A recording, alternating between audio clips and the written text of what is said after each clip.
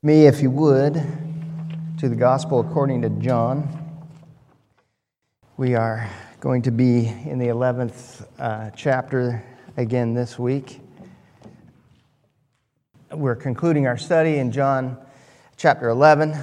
We're going to consider verses 45 through 57.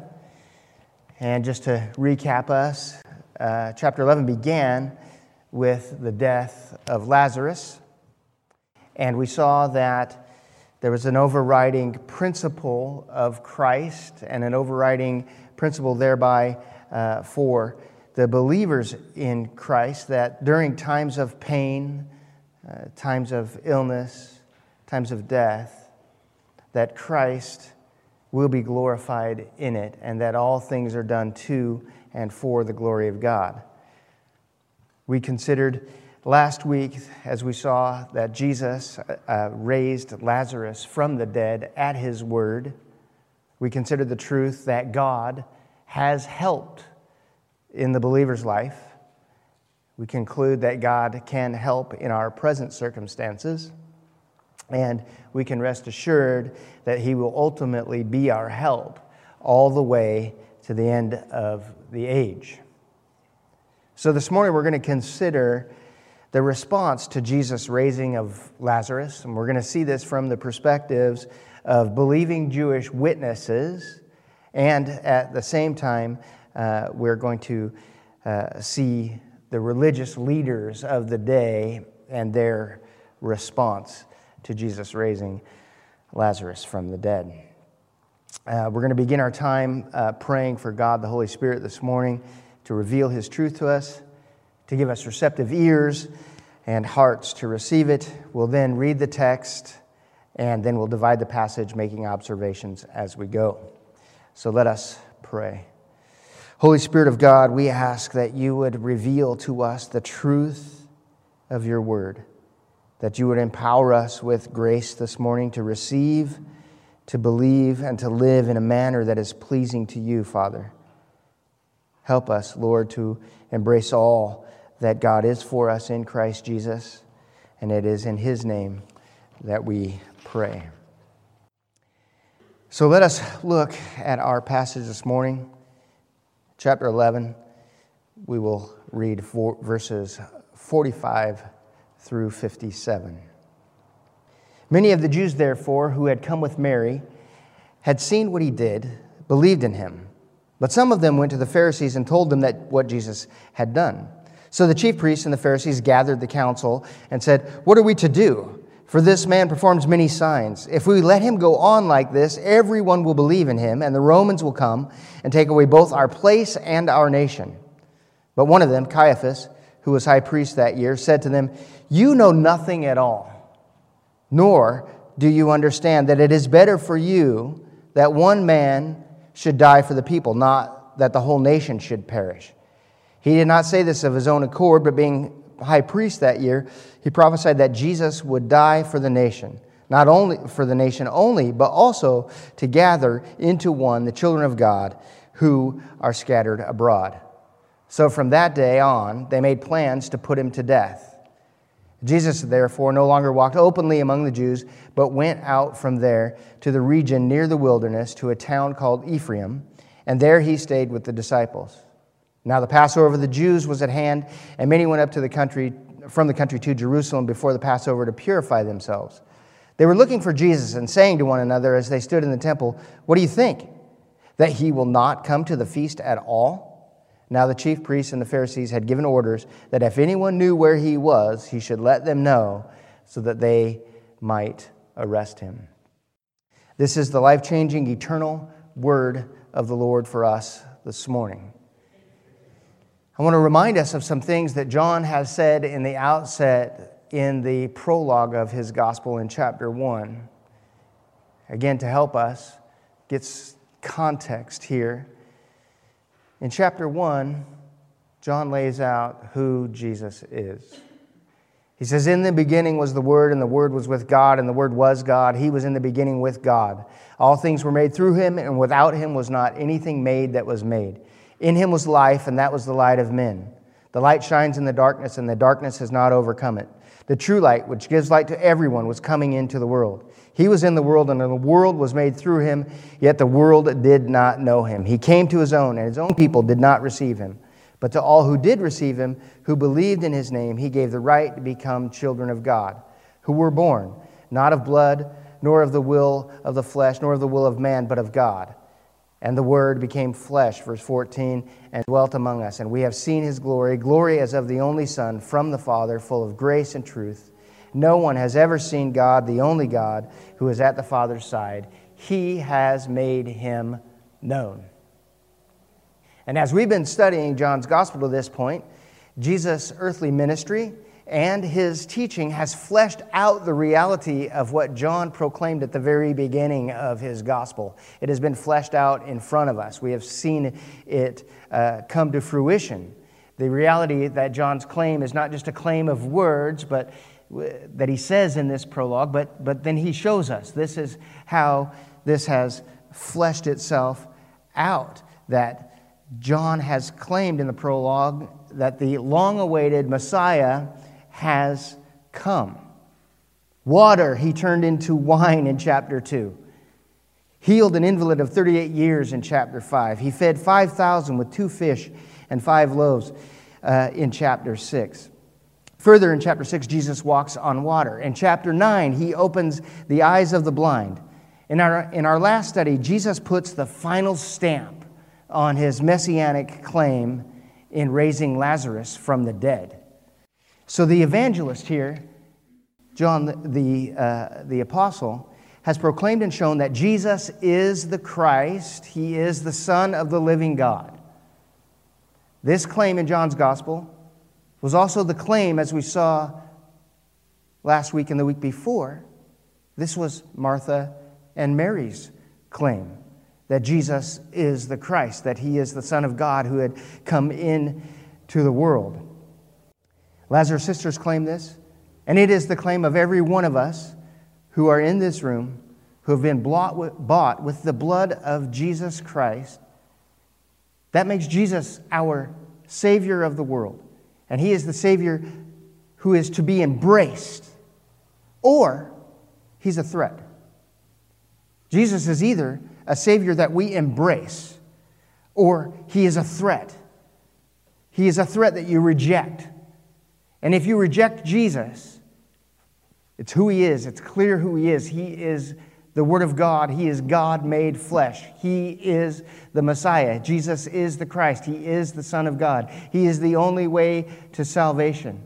He is the light of men. He is the light in the dark place in the world that we live. Jesus is those things. He is either Savior to you, or he is a threat to you that you reject to your own eternal damnation. Jesus is the Savior, I'm going to repeat this, that you are commanded to embrace, or he is a threat that you will reject to your eternal peril. Jesus is the Son of God come into the world. And I have a one-point message this morning. You know, I thought about this. Usually there's like several points and all that. And as I studied this, I kept coming back to the same point. I have one point. And here is this one point. Since Jesus is the Son of God who has come into the world and he is the Savior, he is the Christ, you must do something with it. You must do something with that reality. And the world must do something with that Jesus is the Christ. He is the Savior. Let us look at verses 45 through 48 just a little more closely and see what's going on here as we set the scene. So many of the Jews, therefore, who had come with Mary and had seen what he did, believed in him, but some of them went to the Pharisees and told them what Jesus had done. So the chief priests and the Pharisees gathered the council together and said, "What are we to do? For this man performs many signs. If we let him go on like this, everyone will believe in him, and the Romans will come and take away both our place and our nation."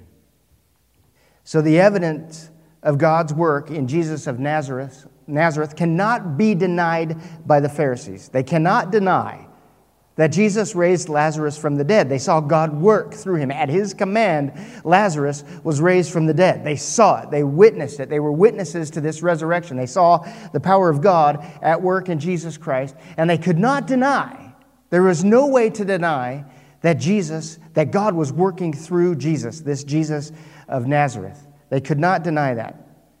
And the ultimate work of God has been witnessed by many of these Jewish people in Lazarus being raised from the dead, and it was at the command of Jesus, and a great number have believed in him that he was sent of God. But some see the work of Jesus as a threat that must be dealt with. So they gather the chief priests, the Pharisees, and the Sadducees to enlist the counsel of the Sanhedrin. So the chief priests and the Pharisees, they gathered the council and they said, "What are we to do? For this man performs many signs. If we let him go on like this, everyone will believe in him. And the Romans will come and take away both our place and our nation." See, the Pharisees here, they were really a small faction.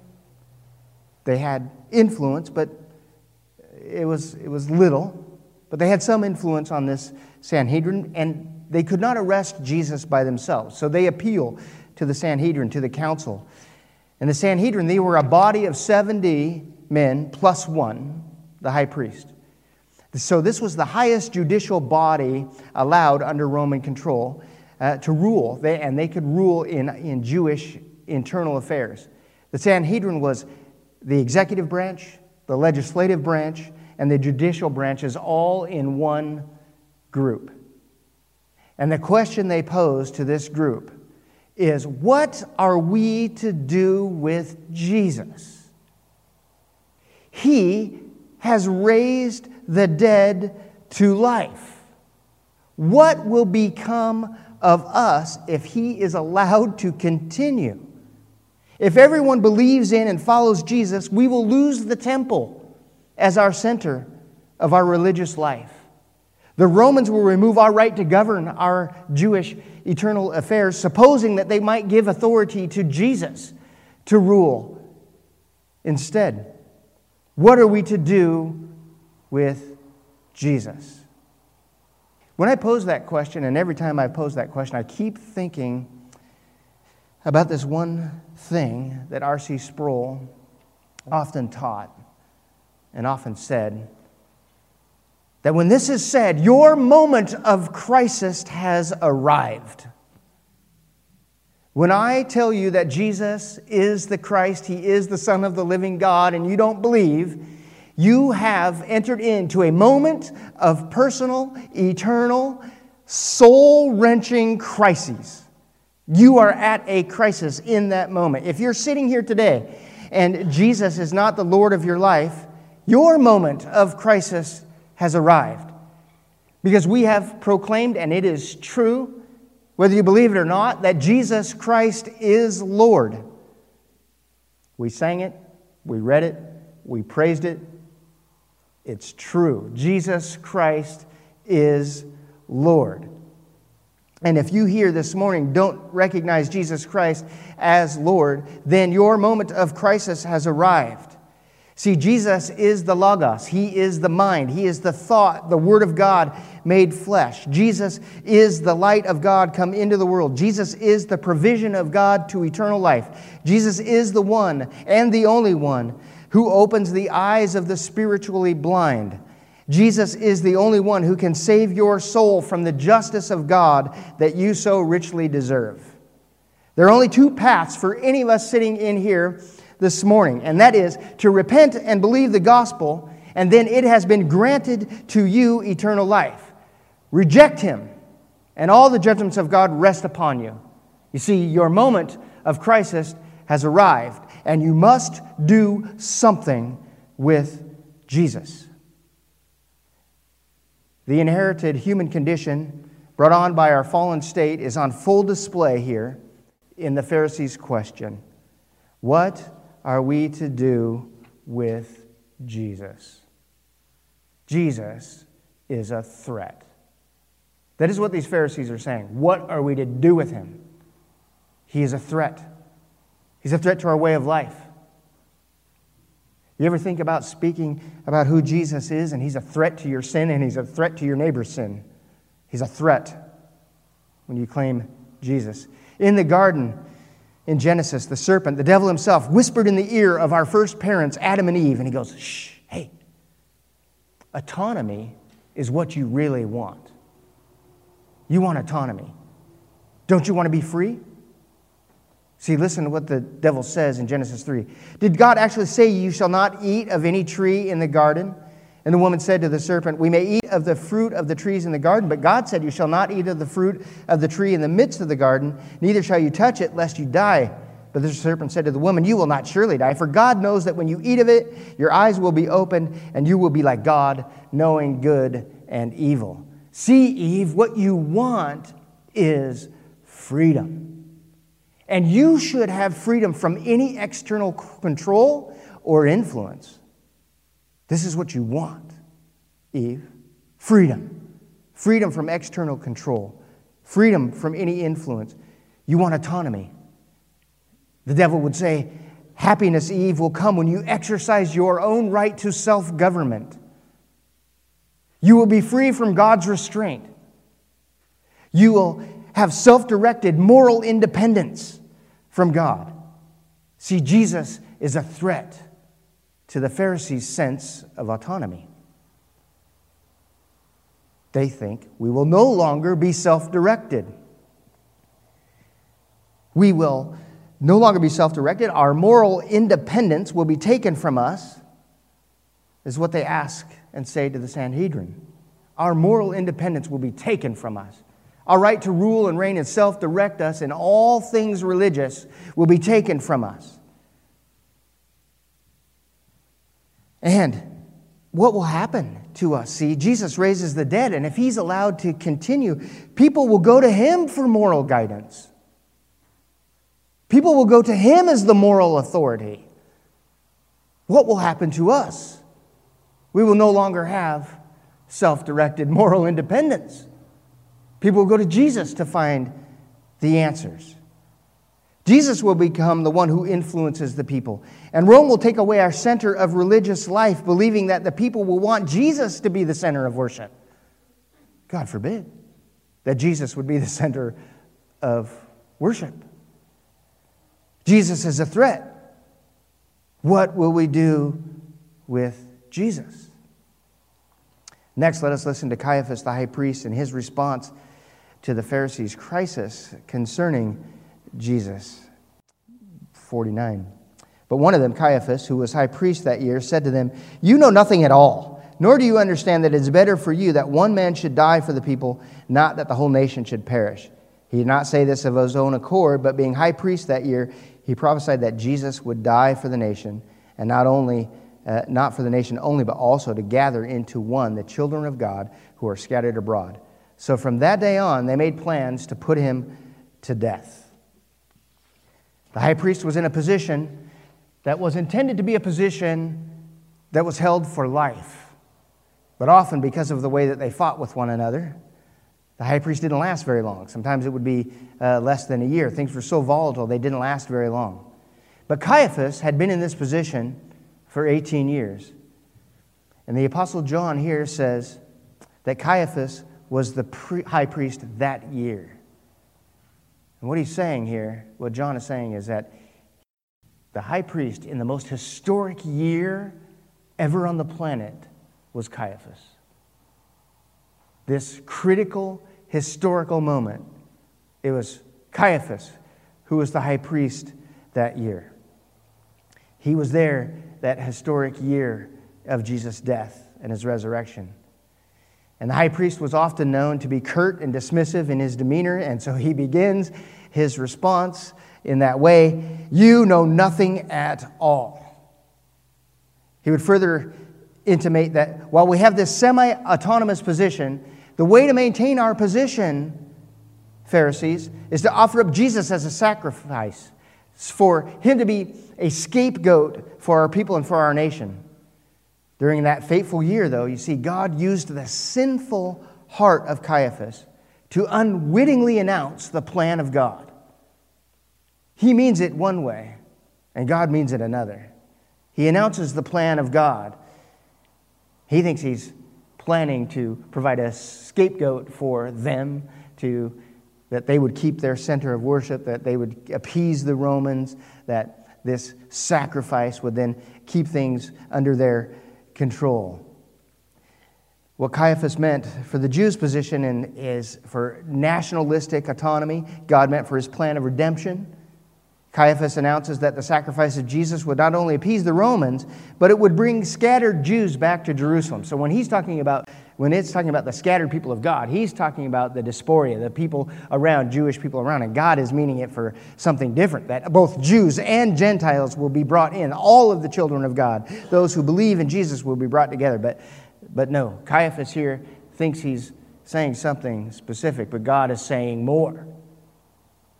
Caiaphas is thinking, well, we'll just gather this. If we sacrifice one, then all of our Jewish brothers and sisters will get to hang on to what we've got. And not only that will also unite and bring people, other Jewish brothers and sisters from around, and they'll come in and be part of our group, and we'll be stronger. God used Caiaphas' words to tell the world through John's gospel that Jesus' sacrificial death would bring Jews and Gentiles alike into the family of God. The center for worship would no longer be in the temple in Jerusalem, but would be centered on Jesus Christ, his death and resurrection. Caiaphas is making quite an announcement here. He pronounces also here that Jesus has been tried, convicted, and sentenced to death. And the sentence will be carried out when it's politically expedient to do so. The later trials of Jesus are just a sham. The trial has already taken place. It took place right here. This was the accusation, the charge, the conviction, the sentence was all laid out right here. And they're waiting to carry it out till it's expedient for them to do so. It was determined by the Sanhedrin. This is what we are doing. Jesus must be put to death. We must put down the threat. Jesus is the threat where we must put him down.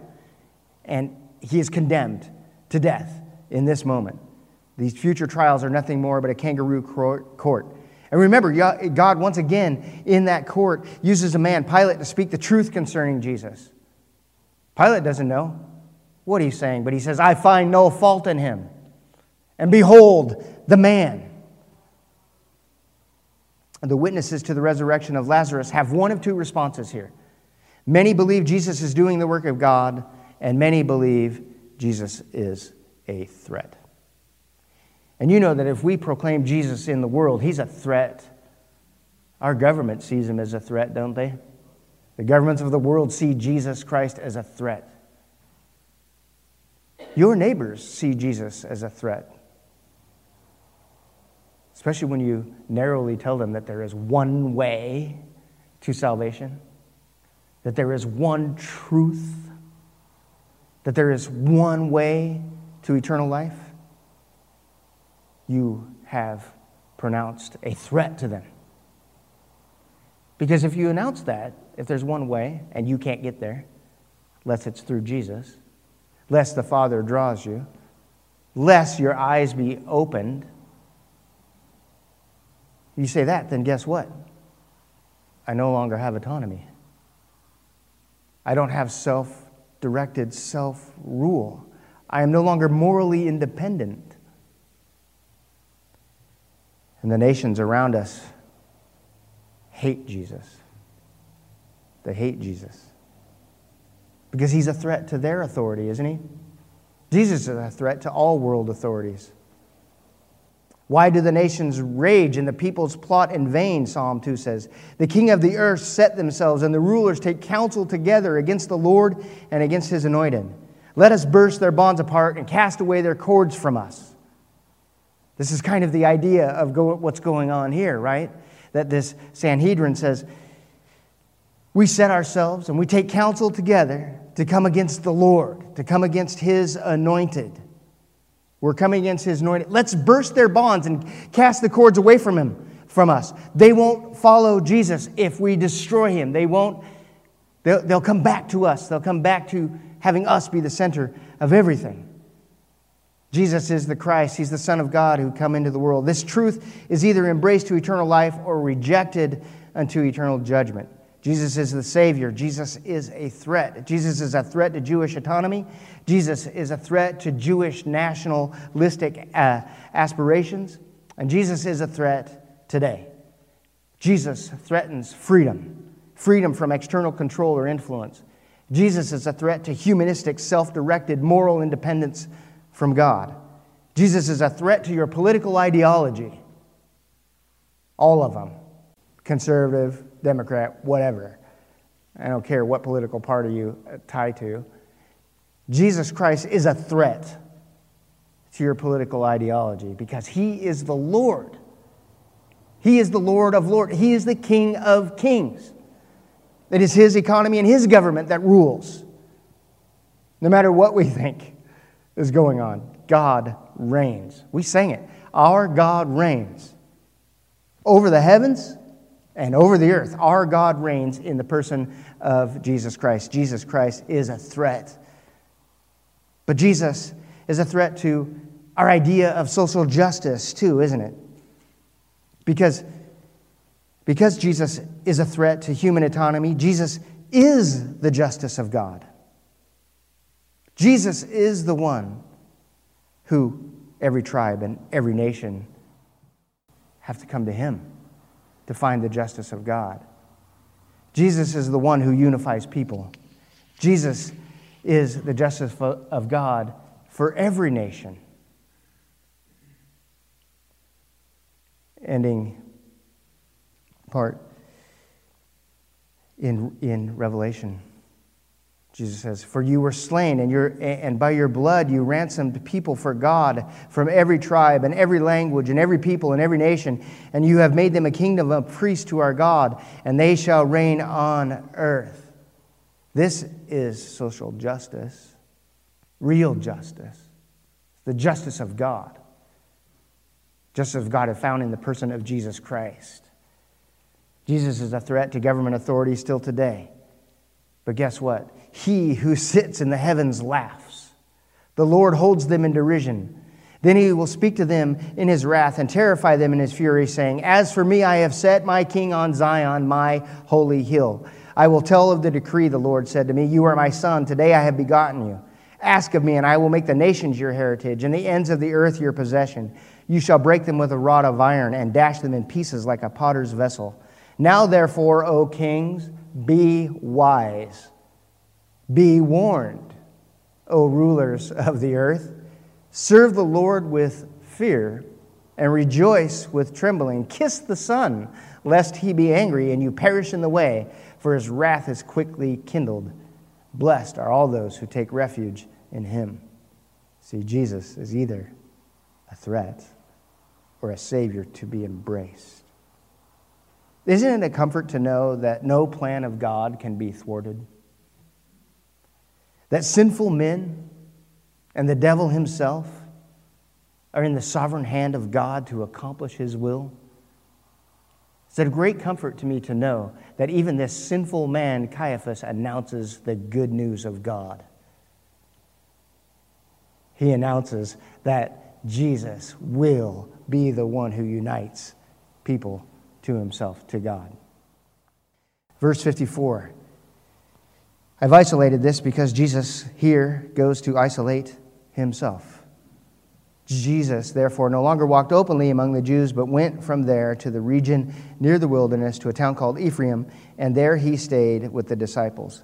So not only is it true that God's plans will come about the way He plans to, but also, take comfort in this, brothers and sisters, that the plan will come about not a minute earlier, not a minute later than God has foreordained for it to come to pass. Not a moment earlier, not a moment later. Our friend Eric Tucker spent exactly the number of minutes on earth that God had determined for him. Exactly the number He had determined. Not 1 minute more, not 1 minute less. My friend Eric's life was in the hands of Christ, in the sovereign God who holds everything, who is still now holding our friend, who is rejoicing in the presence of his Lord and his Savior. Not only does God's plan come to fruition the way he plans it, but in the right time, in the time that he determines. So Jesus here breaks away from public ministry until he himself announces the time. In John 12:23, he says, "The hour has come for the Son to be glorified. No human court had jurisdiction over the Son of Man." Notice, they have pronounced it. They've pronounced his death. They've pronounced him guilty. They're going to stop him, they say. The hour has come for the Son of Man to be glorified. Jesus announces the time. No human court could hold him. Jesus' words in John chapter 10, verses 17 and 18 says, "For this reason the Father loves me, because I laid down my life that I may take it up again. No one takes it from me, but I lay it down of my own accord. I have authority to lay it down, and I have authority to take it up again. This charge I have received from my Father." God's plan comes about God's way and in God's time. I myself am very thankful that God's plans are greater than mine, that I can trust that his plan is good. It comes about when he says it will, no sooner, no later. And therefore God is never surprised, right? He's not surprised. He's not shocked. Even Heather has often said this to me about when we talk about our sin and we go before the Lord and we say, "God, I cannot believe that I've done this once again." And she's like, "We've never shocked him. We've never once surprised him." Yeah. Let us move on here. Verse 55. "So now the Passover of the Jews was at hand, and many went up from the country to Jerusalem before the Passover to purify themselves. They were looking for Jesus and saying to one another as they stood in the temple, 'What do you think, that he will not come to the feast at all?' Now the chief priests and the Pharisees had given orders that if anyone knew where he was, he should let them know so that they might arrest him." So every faithful Jewish person at this time would prepare themselves for Passover. They would do so a week ahead of time through the rites of purification. And the people here, they're looking for Jesus. And they're kind of saying here, do you think he'll come? Will he come knowing what is determined for him? If he is the promised one, surely he will come. But perhaps, because they have had so many pretenders in the past, people who have called themselves Savior and weren't, perhaps he's a pretender, like the others who have come before us. He'll vanish away just like so many others. The debate is here. Jesus is the Christ. Is Jesus the one sent by God to bring the people of God to himself? Or is Jesus a threat? Even these people are contemplating this. Is Jesus the one sent by God to bring the people of God to himself? Or is Jesus a threat? A threat to our religious system, a threat to our national pride, that this has now been defeated, that Jesus has now been defeated by decree. Will Jesus fulfill what God has promised? This is the question. Will Jesus fulfill what God has promised? And I asked myself this week, and for us, are you pinning your future hope on a political turnaround? If Jesus Christ is Lord, have we become a slave to his righteousness? Have you come to realize that autonomy is an illusion of freedom that has really been born of sin? Have you determined that dependence upon God and his righteousness has set you free? It has set you free, truly free from the law of sin and death. Is your hope in this life anchored to the promise of God? And this promise right here, I want us to anchor ourselves on this promise that Jesus is coming. That Jesus is coming soon. That Jesus is coming back. Jesus is the Christ, and Jesus is a threat to autonomy. He is a threat to self-directed moral independence. Or for us, Jesus Christ is the means of grace. that we are grace dependent. We are dependent upon the grace of God the Father. We're dependent upon God's grace to save us. We are dependent upon God's grace to sustain us until He comes again. And it is this grace that causes us to live at peace with God, knowing that we are still sinful creatures. Jesus is the Christ. He is the Son of the living God, and He's coming soon. I want to leave us with Titus chapter 2, verses 11 through 13. For the grace of God has appeared, bringing salvation for all people, training us to renounce ungodliness and worldly passions and to live self-controlled, upright, and godly lives in the present age, waiting for our blessed hope, the appearing of the glory of our great God and Savior Jesus Christ, who gave Himself for us to redeem us from all lawlessness and to purify for Himself a people for His own possession who are zealous for good works. The grace of God has appeared, bringing salvation for all people. Now, you might be questioning me and you say, Jeff, I know that you are a Reformed guy, and will you say all people are saved? Is that what this is saying? No. What I'm saying is that for anyone to be saved, of all the people that do get saved, that are ever going to get saved, the grace of God has appeared in the person of Jesus Christ. Anyone who is saved must receive and embrace Jesus Christ as Savior and Lord. Reject Him. It's the one-point sermon. Reject Him to your own peril. Let's take a moment of silence.